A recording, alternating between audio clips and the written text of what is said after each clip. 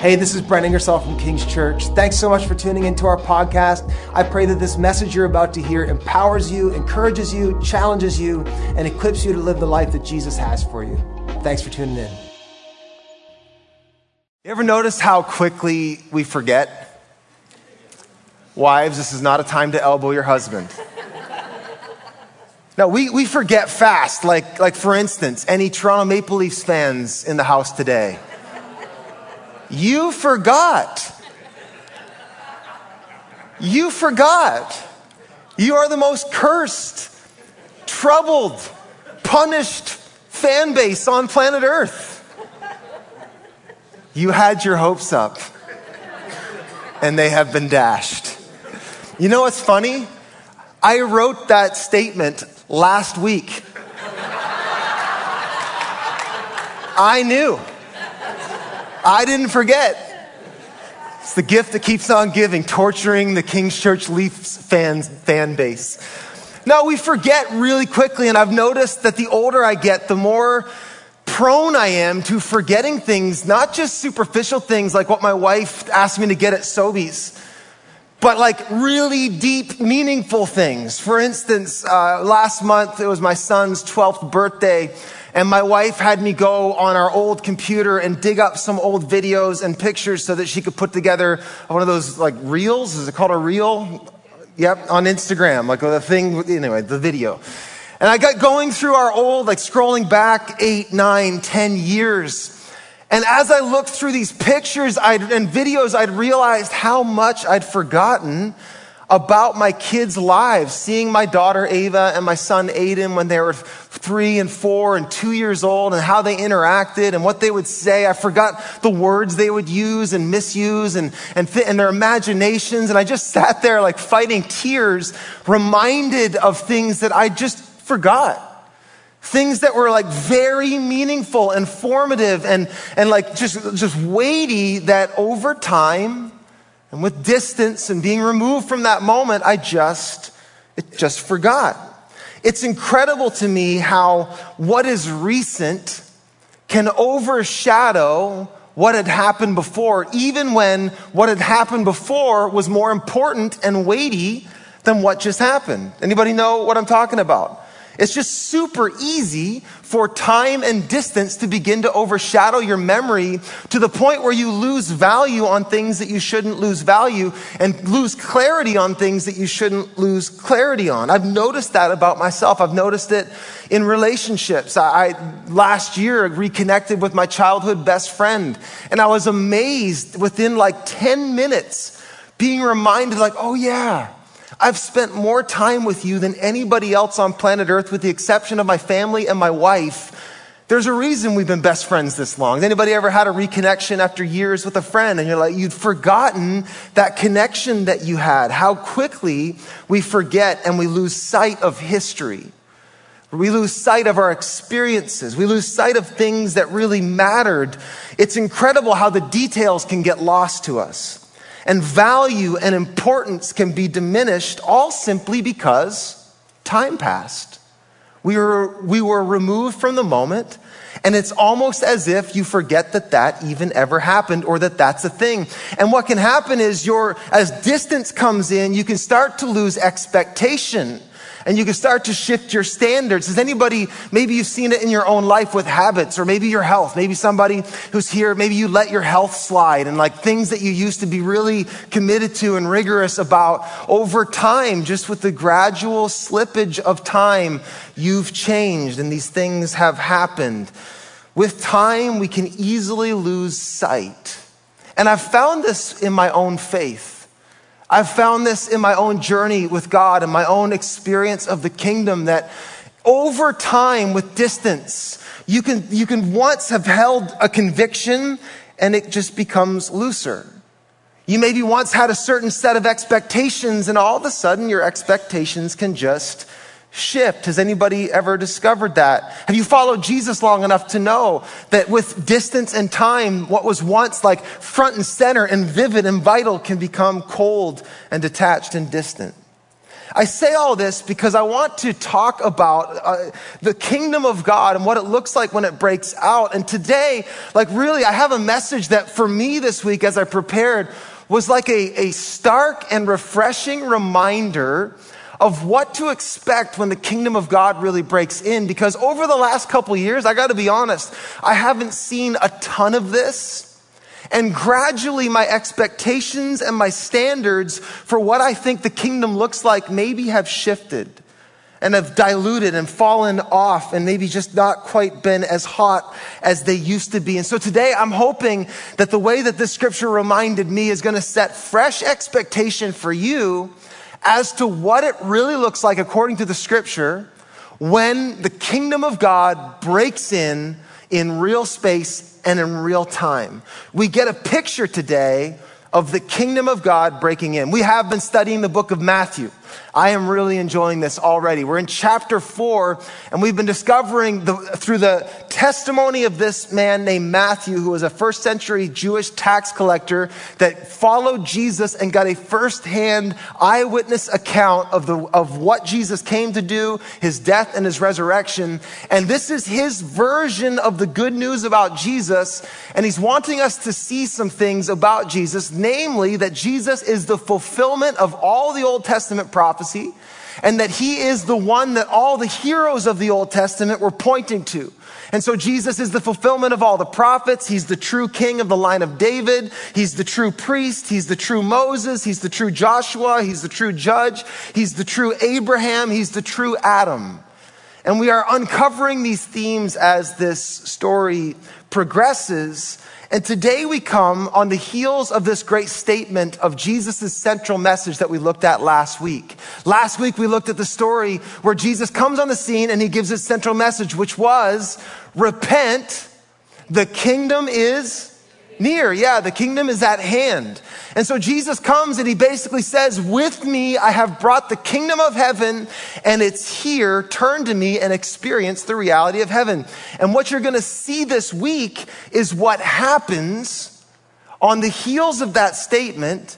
We start to see the evidence of the kingdom of heaven breaking through King Jesus in real space and in real time. Now, I'll be quick because I'm on the clock. My son won't have it otherwise.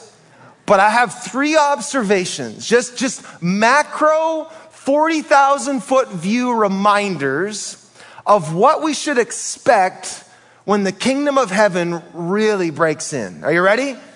Let's look at the scripture. Let's see if we can grab some themes. So first I want to point out, let's go to verse 23. And I want to point out just the obvious. And we find as Jesus begins to minister, and Matthew gives us this testimony of what it looks like for the kingdom of God, the kingdom of heaven to be at hand. It tells us that Jesus goes all through Galilee and that he's invited to teach in their synagogue. So he's on a bit of a preaching tour. Everybody's synagogue invites him in. So you're already getting a picture of crowds gathering around to hear Jesus. He's proclaiming the good news of the kingdom of God and he's healing diseases. We'll get into that in just a minute.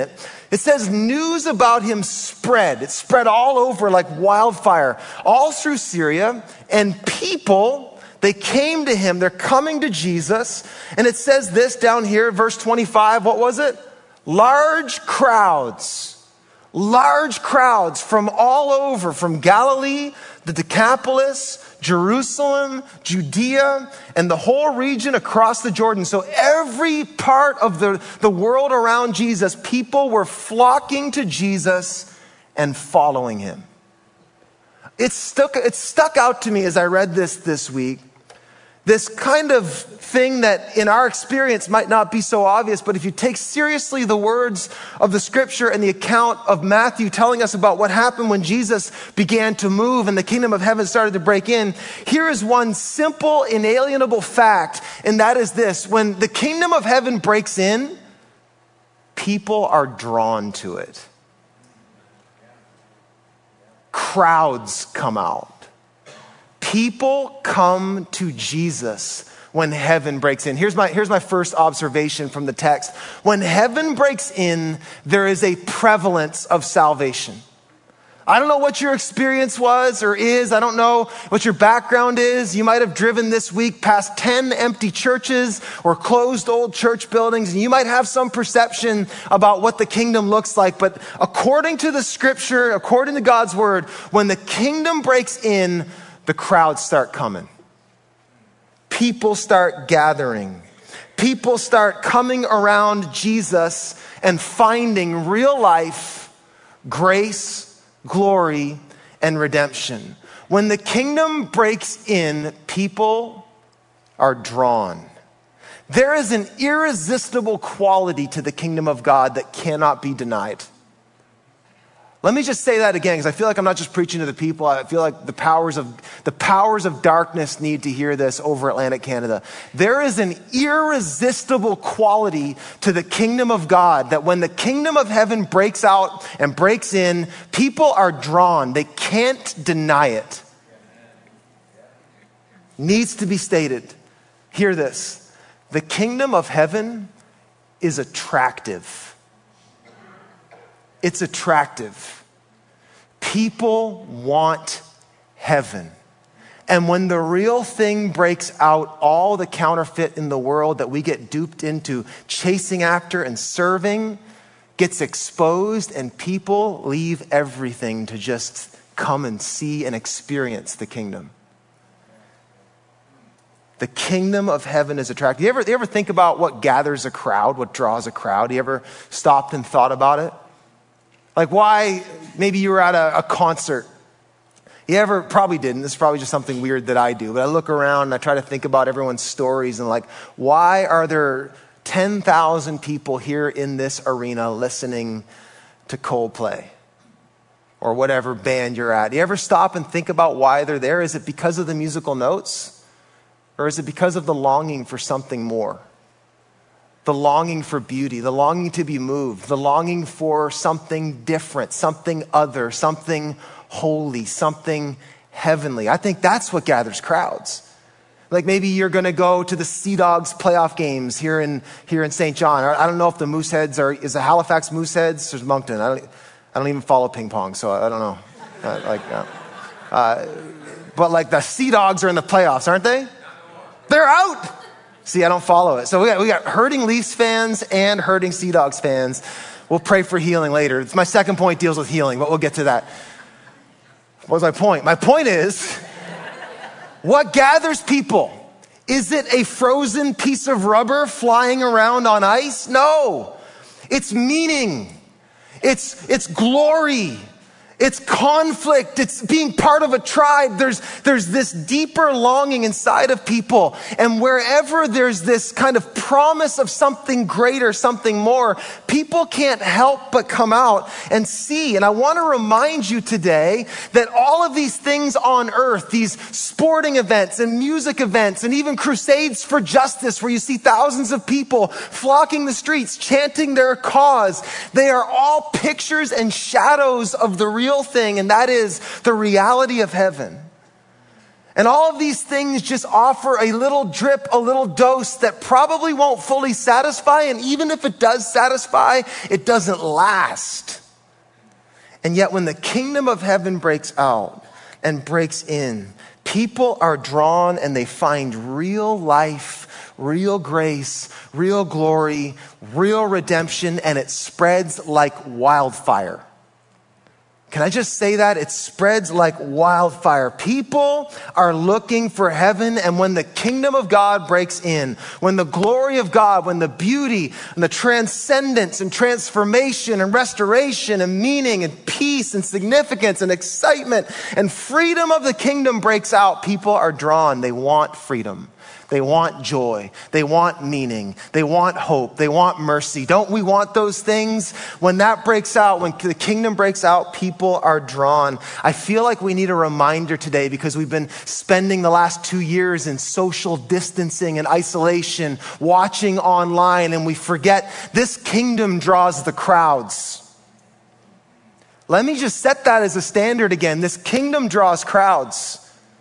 The masses need Jesus. The masses want Jesus, even if they don't know it yet.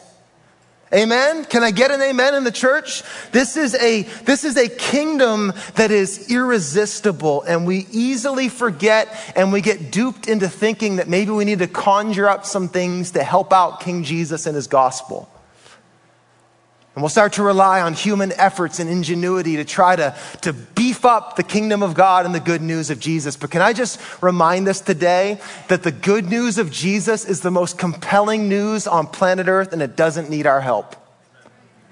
It doesn't need a gimmick. It doesn't need flashy wrapping. It doesn't need lights. And if these things get in the way, we need to remove them entirely. The good news of Jesus is power to save. It's transformative. This is why Paul said, I am not ashamed of the gospel. Why would I hide it? I want to put it right out there because it is the power of God unto salvation for all who believe. The kingdom of God is attractive. You know, we've all at times been duped into not remembering this. And so maybe we'll hide the message of the gospel, or maybe we'll try to help the message of the gospel. Like all churches and all church leaders have thought about it and done it and tried to augment things and maybe add a little gimmick, but Paul wasn't buying it. I love this scripture from the Apostle Paul. Paul said when he came to the Corinthians, he said, I intentionally wasn't cute with it. Look what he says. He says, when I came to you, I didn't come with eloquence or human wisdom as I proclaimed to you the testimony about God. I resolved to know nothing while I was with you except Jesus Christ and him crucified. I came to you in great weakness, with great fear and trembling. My message and my preaching were not with wise and persuasive words, but with a demonstration of the Spirit's power, so that your faith might not rest on human wisdom, but on God's power. When the real thing breaks out, there is no substitute. And all of a sudden, it makes our little gimmicks seem really silly. I saw last week, someone would share it online. There was a church somewhere, and I'm not saying this to shame the church, but they represented the gospel with like Iron Man. And they had Thanos, and like Iron Man gets crucified and stuff. And it was like, I was just trying to find a silver lining. Like, yes, okay, they're trying to speak the language of the day, and they're trying to meet people where they're at. I appreciate that. I appreciate the urgency, and all of us could learn something from that. But the mistake is thinking that Iron Man is a better story than the gospel itself. The only thing that makes Iron Man a good story is the little shards of truth in there that are telling the grand story that we're all already part of. Do you know every movie you go to and every story you read, the thing that resonates is the kingdom. It's the kingdom note inside of you. The kingdom is attractive. And let me just remind you, heaven attracted you. We forget that, don't we? There was a moment for those of us that are part of this kingdom of God, that we belong to the family of Jesus. There was a moment that you were compelled to follow. There was some gravitational force pulling you from the soul that I had to be there. I had to follow him. I had to give my life to him. The kingdom of God is attractive. It draws us to salvation. What drew all the people this past weekend here in St. John to go to the Alpha weekend? We've had all kinds of people go through Alpha this year alone. What drew them? Was it the red question mark? No, it was something deeper. It was the promise of transcendence, the promise of real hope, the promise of real meaning. What draws people to CR? It's the promise of hope. It's the promise of restoration that the kingdom can give. Why were people baptized a few weeks ago? Was it because we twisted their arm? No, the kingdom of heaven and the king of heaven attracted them. Here's a few thoughts on the attractiveness of the kingdom. I think this is an important message for whatever reason. We need to be reminded. I think we, over the last couple years, have been duped into believing that the kingdom is not as powerful and as punchy and pertinent as we thought it was, as we once believed it was. Here's a few prayers out of this text that I've been praying. Number one, God, forgive us for thinking that human fabrications and efforts are any substitute for the real thing. They're not. And when you're sharing your faith with your friends, or when you're telling somebody about Jesus, God does not need you to be eloquent. You don't need to be a theologian or an apologist. You just need to be authentic and preach Jesus. Number two, God, remind us that the scripture and the global testimony of the kingdom sets an incredible standard. What do I mean by that? Well, we might be a little too Westocentric in our understanding of the kingdom of God on the earth. What I mean Westocentric? I mean, like, we look at the world through Western lenses, but let me just tell you something right now. The epicenter of the movement of Christianity is no longer in the West, is like in the Western world. The kingdom of God is exploding around the world. Can I just say that so you hear it? Like, do not let the devil make you think we're on a losing team here, or that the kingdom is losing ground, or the gates of hell are prevailing. They are not on planet Earth. And the kingdom in the Western world and in Canada and the United States and the UK, it's being refined. I do believe that. And there is some visible decline, but I believe God is pruning his church for a great renewal. But don't be duped into thinking that the church is declining everywhere. Like, I heard a news podcast this past week, and the people were talking about like the abortion debate in America, and the reason that it's lost a lot of ground is because that there's no Christians anymore, and that churches are closing their doors, and that there's, America doesn't have many Christians anymore. And I that may or may not be true. I don't think it is, but even if it was, the church is much, much bigger than what's going on simply in America. This is a global undertaking, a global overthrow of the kingdom of darkness, and it has been taking ground since the day that Jesus dropped the Spirit on the church. Period. Christianity is the largest faith group on planet Earth. Over 2.5 billion brothers and sisters right now. You might be in a room in Halifax with 100 people, but you are part of 2.5 billion people. There's no such thing as a small church. The church is huge. The growth of Christianity worldwide, I got this out of a study from the study of global Christianity at Gordon Conwell Theological Seminary. They said this: the growth of Christianity worldwide is outpacing human population growth. Do the math. Where's that going? It said atheism has peaked worldwide and is now in decline. There are kingdom outbreaks in China, Africa, and South America that are absolutely astounding in volume. Astounding. I read an article on a Muslim site that said that over the last decade, there have been more Muslims be converted to Christianity than any other time in human history. That was a Muslim site. They're saying, we got to do something. Thousands of Muslims convert daily. I read one stat that said upwards of 10,000 people around the world every 24 hours are drawn to Jesus and decide to follow him. 10,000. That means that while you slept last night, thousands of people around the world were drawn to Jesus, compelled by the good news, coming to him for mercy and restoration and a hope and a future. 10,000 a day. The kingdom is attractive. Number 3, God help us remember that heaven is what everyone is looking for, and that everyone needs and wants Jesus, even if they don't know it yet. They're looking for Jesus. People in hell believed a lie. They never connected the dot that Jesus was what they were ultimately looking for. They never connected the dot. We often believe that people need salvation, but if you're like me, sometimes you think, oh, they don't want to hear about Jesus. Oh, but they do. They do. Father, stir up our memory.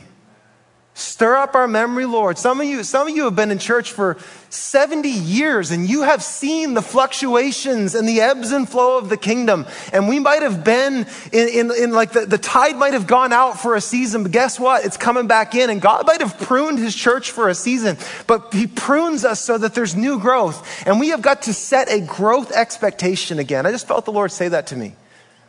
Do not settle for this mundane wilderness season. It has its purpose. We have preached about it. But there's coming a moment where streams of water will flow even in the wasteland and convert it into a garden. It's going to happen. That's what happens when the kingdom breaks out. Number 2, are you still with me? Here's a couple other observations. Here's another obvious one. It is cranking hot in here, y'all. You know what? Our whole heat system here at the Valley's on the ground, so it's not helping you right now. So we are, here's a shameless Celebrate Recovery plug. So there we go. All right, second thing. What else is obvious when the kingdom breaks out? Well, it says he was proclaiming the good news. So he's teaching and he's giving revelation to people. And then the obvious thing, you can't miss it. Healing is happening. Every single disease, I didn't mean to cross that out, I meant to underline it. Every disease and sickness among the people as it's spreading. And then it says again, Matthew's just so taken by the healing that's going on. Various diseases, people suffering with severe pain, demon-possessed people are being set free, people having seizures are being delivered, paralyzed people are standing up. It says he healed them. All kinds of people all over the place. I think it's just obvious what my next point is. When the kingdom of heaven breaks in, there's just an abundance of signs. There's evidence of the kingdom at work. There's people finding answers they couldn't find on earth. They're finding heavenly answers. They're finding transcendent truth. They're finding healing and deliverance. Can I get an amen? Do we believe that's true? It's true. Healing is a thing. Miracles are a thing, a today thing. The work of the Holy Spirit, the gifts of the Spirit are active and at work even today. And this is what happens when the kingdom breaks in. We see the prevalence of truth, people finding answers and solutions and revelation that they could not find on earth. People always marveled at Jesus' teaching. We still marvel at it to this day. Why? Because it's revelation from heaven. These are not earthly answers. We see healing and wholeness breaking in. There was no disease that Jesus was not able to heal. We saw lepers cleansed, blind eyes open, deaf ears open, mute voices given speech ability. We see every type of healing and you see every type of deliverance and freedom happening. Our faith in Jesus, this is a faith that has much space for miraculous expectation. God is not limited the way that we are limited. Let me say it again. God is not limited the way that we are limited. When heaven breaks in, the limitations of the natural world have to take a back seat. We believe in miracles. We believe that when the King comes in a room, anything is possible. Where the Spirit comes, freedom comes. People are liberated. Chains are broken. People are delivered. Dead things come to life. Blind eyes are opened. Dark things are blown away with light. This is the reality of the kingdom, full of wonders and signs. Oh, let me preach that in faith for a minute.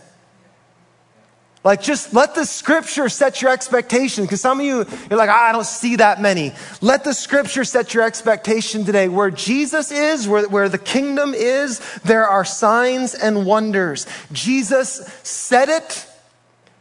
He demonstrated it. He even said to his followers, you will see these things. These signs will accompany you, he said. You will cast out demons. You, not just like gunslinging professional Christians, all of us. You will heal the sick. He even said you'll raise the dead. You'll cleanse lepers, which means we'll touch people that are deemed untouchable. I'm going to stay off that rabbit trail about how we've treated each other over the last couple years. But man, let me just remind the church today, we are the ones that will touch the untouchable. Amen? Amen? Remember what Jesus said. Remember history. Remember the book of Acts, where the Spirit falls upon the church. With just a little plug here, King's Church. In the month of June, going to spend the whole month preaching and teaching on the Holy Spirit. I don't even totally know what I'm going to say, and my spirit, my soul is bursting with what God's going to do. So I'm really excited about that. But just remember what happened in the book of Acts.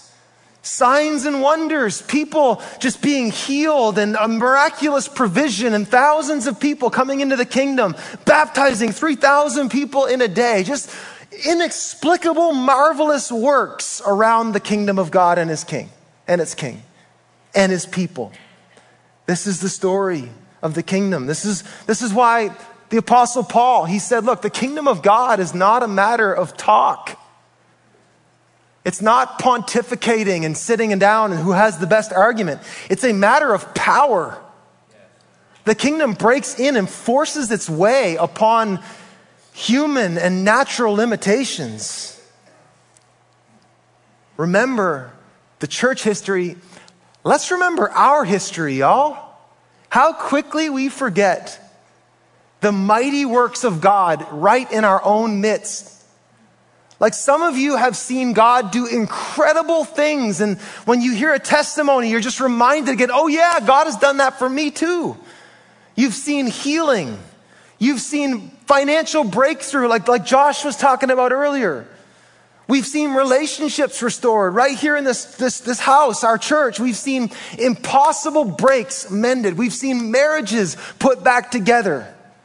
We've seen bodies healed. We've seen eyesight restored. We've seen deaf ears open in our church. This isn't something that just happened way back then over there. We've seen the kingdom break in here.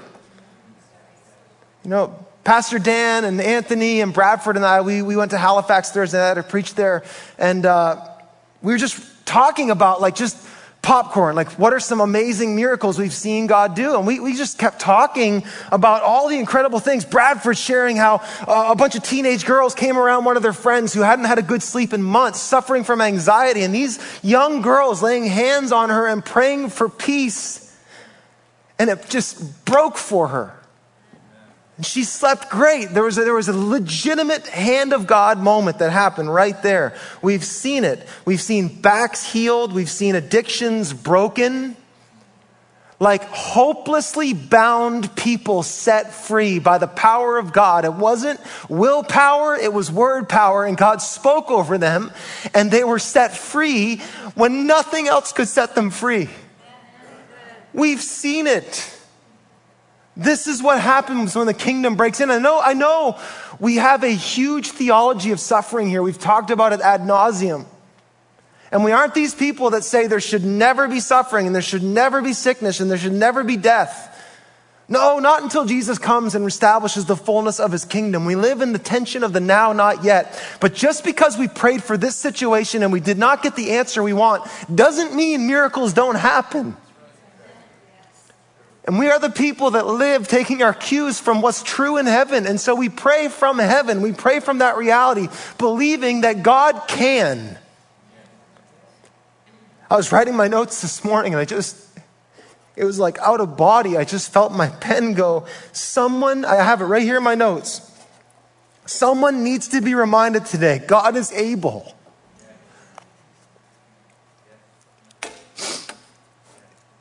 You've been letting the last couple years dictate your expectation and your understanding about what God is able to do. When the kingdom breaks in, there is nothing impossible. There is nothing impossible. When the kingdom breaks in, revelation happens, answers and eureka moments aplenty. Have you ever had that? Have you ever had just like something click?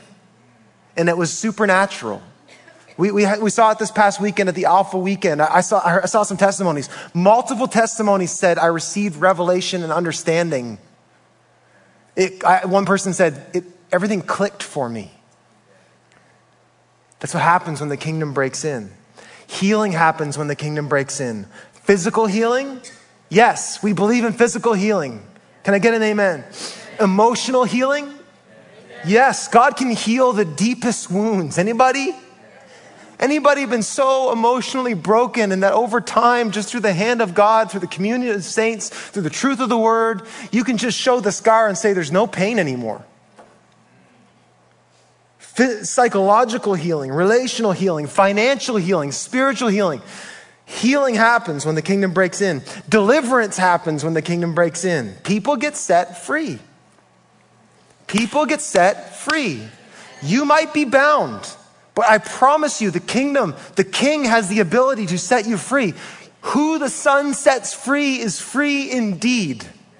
All the way free is what it says. That's what it means. Miracles happen. Here's a quick thing of note. With miracles, it's important that we have a good theology of this. Don't miss the point of the signs. Miracles are signs, they are not the destination. Hey? Eh?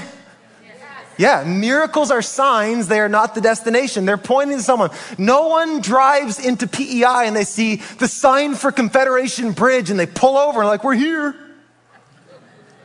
Right? They don't do that.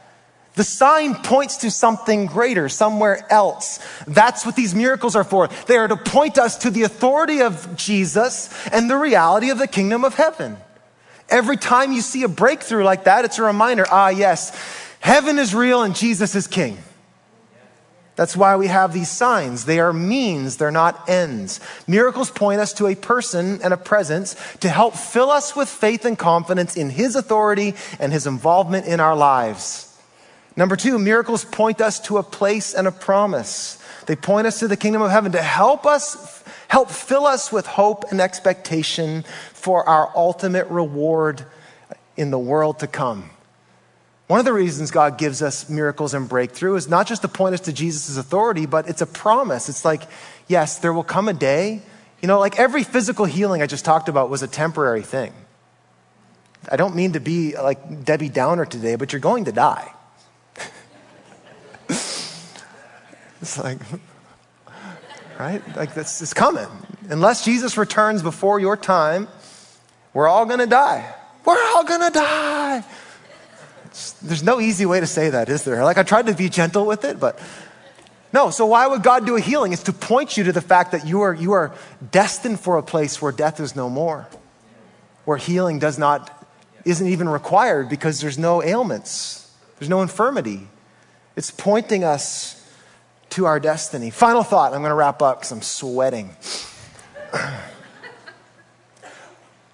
So when the kingdom breaks in, salvation, people are drawn, healing, there's signs and wonders. And then I'll end where we started. I love this story where Jesus calls his disciples. He says, repent, the kingdom of heaven is near. All these things are breaking out. But it says, as he's walking by the Sea of Galilee, he saw 2 brothers, Simon called Peter and his brother Andrew.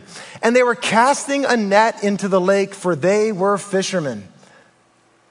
They were fishermen. And he said to the fishermen, come, follow me. And he said, I will send you out to fish for people. And at once, I love that. It says like immediately, at once, they left their nets and followed him. And then it happens again, going on from there. Was it just further down the beach? I don't know. He says, going on from there, he saw 2 other brothers, James, the son of Zebedee, and his brother John. And they were in a boat with their father Zebedee, preparing their nets, and Jesus called them. And what's it say? And immediately, they left the boat and their father, and they followed him. I love this picture because it reminds me of something. When the kingdom breaks out and the king comes around, there is a resonance in people's soul that says, that's who and this is what I was made for. When the kingdom comes in, when heaven breaks in, there's the experience of significance and people find their calling and they find fulfillment. I don't have much time to spend on this, but what could make grown men who have businesses, wives, lives, kids, what could make them just leave that business and leave what they've been doing their whole lives? Like, this was not some trivial thing. What could make them just step away from it?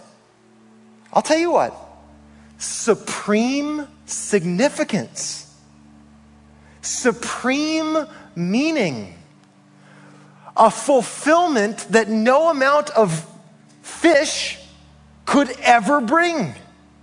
And the moment they heard the voice of King Jesus, something resonated in them that said, I was made for him. I don't know. I have to do this. They were compelled to follow. Their lives were transformed as they saw him, heard him, and followed him. And here's the point. When heaven breaks in, people experience like true significance and meaning. It says they followed him. And it says at the end of the text, many followed Jesus. And the only thing that makes us immediately follow him is the realization that our soul has found who it is ultimately looking for. St. Augustine said in his famous quote, some of you know this one, he said, "You have made us for yourself, O Lord, and our heart is restless until it rests in you." I love this picture of the fishermen who were doing what they were good at, doing what they loved, but then they heard the voice of Jesus and they realized, I have to go follow him. And we know the story of them following Jesus, becoming part of the 12 disciples. But I think it's really important, and it gets lost on us because we have this understanding of the church and the body of Christ and the gifts that is not biblical. And so what we think is, if you're going to really follow Jesus, you need to leave your career and you need to become someone completely different. But I don't actually think that's the point of this text. I love that Jesus met them where they were at and fulfilled them, not in some other thing, but actually fulfilled what they were already good at. Did you catch it? He didn't say, "Come follow me, I'm going to make you a barista." Right? Or, "I'm going to make you a carpenter." What did he say? He said, "I'm going to make you who have dedicated your life into catching things. You're compelled to catch things. I'm going to make you into a fisher of men." In other words, I'm going to take what I already put in you and I'm going to fulfill it. As you follow me, it's going to bring you to life. You don't have to change what you're good at. I want to fulfill what you're good at. I love that. That's the story. That's like Peter was a fisherman. He became a fisher of men. Paul was a fighter and a thinker who was opposed to the kingdom. And then Jesus got him and he was all of a sudden the most ferocious fighter for the kingdom and the most brilliant man of his day, where he gave us the bulk of the New Testament. That's my story. My dad's on camera one. He'd tell you I'm a natural born arguer. Made for it. Fortunately, I heard Jesus call me and say, "Hey son, come argue for me." And I'm alive in it. And even in my darkest fantasies of the last 2 years, you know what, I'm just going to quit this and go make money. I've had the voice of the Lord say, "No, you're not. No, you're not. You were born for this." And I just want to encourage some of you that are listening today, God made you an incredible mother and homemaker. And he's not calling you to leave that and become someone and something else. Some people he does call it a full-time vocational ministry. But I think what God wants to do is make you a mother, not just to your kids, but to show the care and the love and the hospitality of the kingdom on earth as it is in heaven. He wants to fulfill your gifts. Some of you are great craftsmen. Is God calling you to go into full-time ministry? Maybe, but more likely he's calling you to make good stuff. That's wisdom right there. Someone's just got set free. You can bring the kingdom through your giftedness. Some of you are incredible at business and you're longing for significance and meaning, and you think, well, maybe I need to go into ministry, or I gotta follow Jesus more intensely. No, follow Jesus more intensely in your lane and watch him bring fulfillment to what he made you already good at. You get to be you for the King. It's incredible. It's the most fulfilling thing. Don't follow your passions. Follow Jesus, who will fulfill your passions. What happens when the kingdom breaks in? Salvation, miracles, fulfillment, meaning, rest of the soul. That's what happens. I'll tell you what, I am hungry for a fresh inbreaking of the kingdom. Anybody? You know what dry places do? They make you long for fresh water, don't they? I am hungry for a fresh inbreaking of the kingdom. I was at a pastor's gathering in Ontario a couple weeks ago, and we were having a conversation trying to find solutions on being the church right now and leading the church right now. And it came around to me, and I just found myself talking and like providing solutions that seemed like stopgap, like how do we get more people engaged in their faith? How do we make disciples? How do we reach people with the gospel? All these things are questions pastors should be asking, and we should be laboring in that. But I found myself just grasping at things, and I just sort of set my answers down. I was like, actually, you know what? You know what like Atlantic Canada needs? And you know what Canada needs? And you know what America needs? It needs revival. Like real revival. Like an unmistakable, inarguable move of God that no program or preacher or songs or building or local church can take credit for. It needs a wave of the kingdom to crash over this land. And we can't make revival. It's something God does. But you know what we can do? We can pray. Amen? Every revival in human history has been preceded by people who pray. Every single one. If you want to see like the droves come to King Jesus, we need to pray. If you want to see like the values of the West get restored, we need to pray. If you want to see like the next generation come alive in Christ, we need to pray. Amen? If you want to see poverty eradicated in Atlantic Canada, we need to pray. Yes, there's stuff we need to do, but we need to pray. And so, prayer week. We're going to pray this week. It's an initiative. We did Love Week. We do Love Week. It's a week where we just like concentrate generosity. The next 7 days here at King's Church is 7 days of concentrated prayer. And I'm asking you and I'm asking myself to take it seriously. It's not hard. You just got to do it. So here's how you get involved. I'm going to get you to go to our website. There's a banner right there. You can click on Prayer Week, and then through here at all of our locations, you can navigate. So we got stuff. If you go to locations here, you can find out what's happening in Charlottetown. You can find out what's happening in Halifax, St. John area, St. Stephen. You can find out even stuff online. So you can do that. We also have ways that you can be equipped in prayer. We have like some video courses you can take to find out how to pray for those of you who are new. We also have places that you can actually ask for prayer and testimonies. But go to your location and find out how you can get involved. One of the things we're trying to do is we're trying to like really cover the ground. We're trying to like get feet on the ground and pray in sight so that we can just ask God to bring heaven to earth. That's what we're doing. Amen?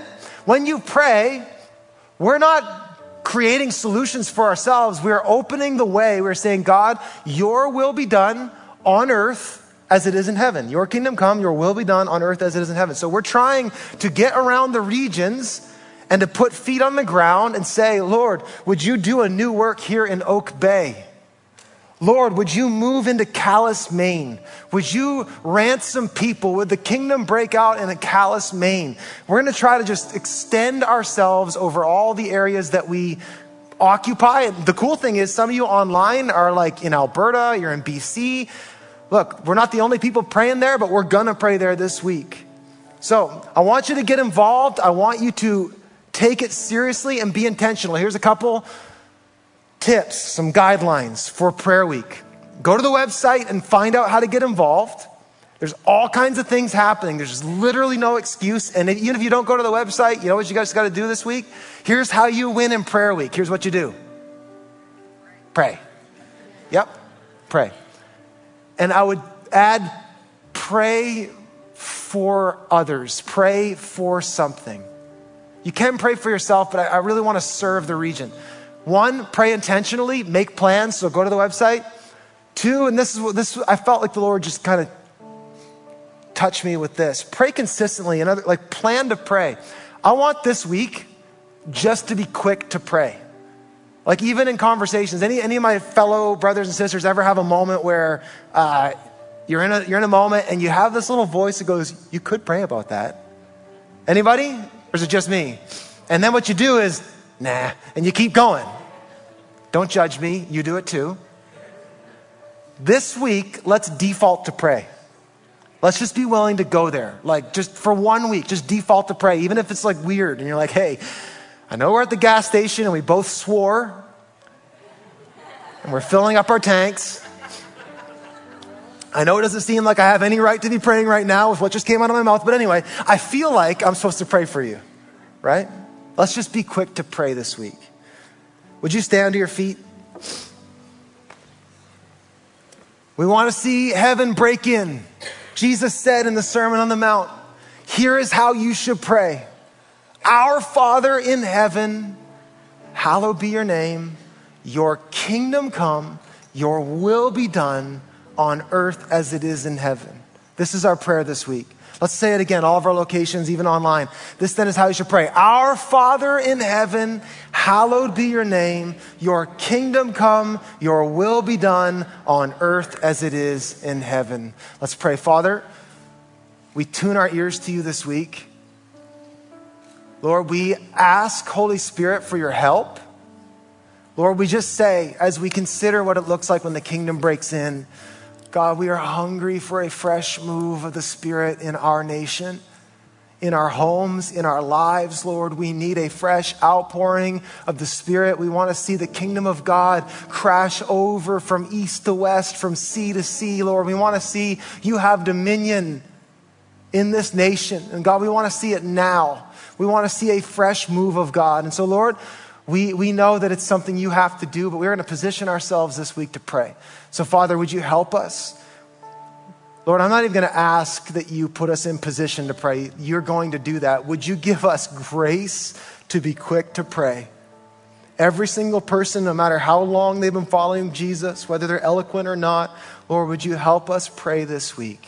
Would we canvass, would we cover Halifax and see the kingdom come on earth as it is in heaven? Would we cover Charlottetown? And would we cover St. Stephen and West St. John and wherever else we are, Lord? Would we set our feet and we would say, would your kingdom come to this place? Would your kingdom come on this playground? Would your kingdom come to this family on earth as it is in heaven? Use us this week, we pray, King Jesus. And all God's people said, amen. Amen.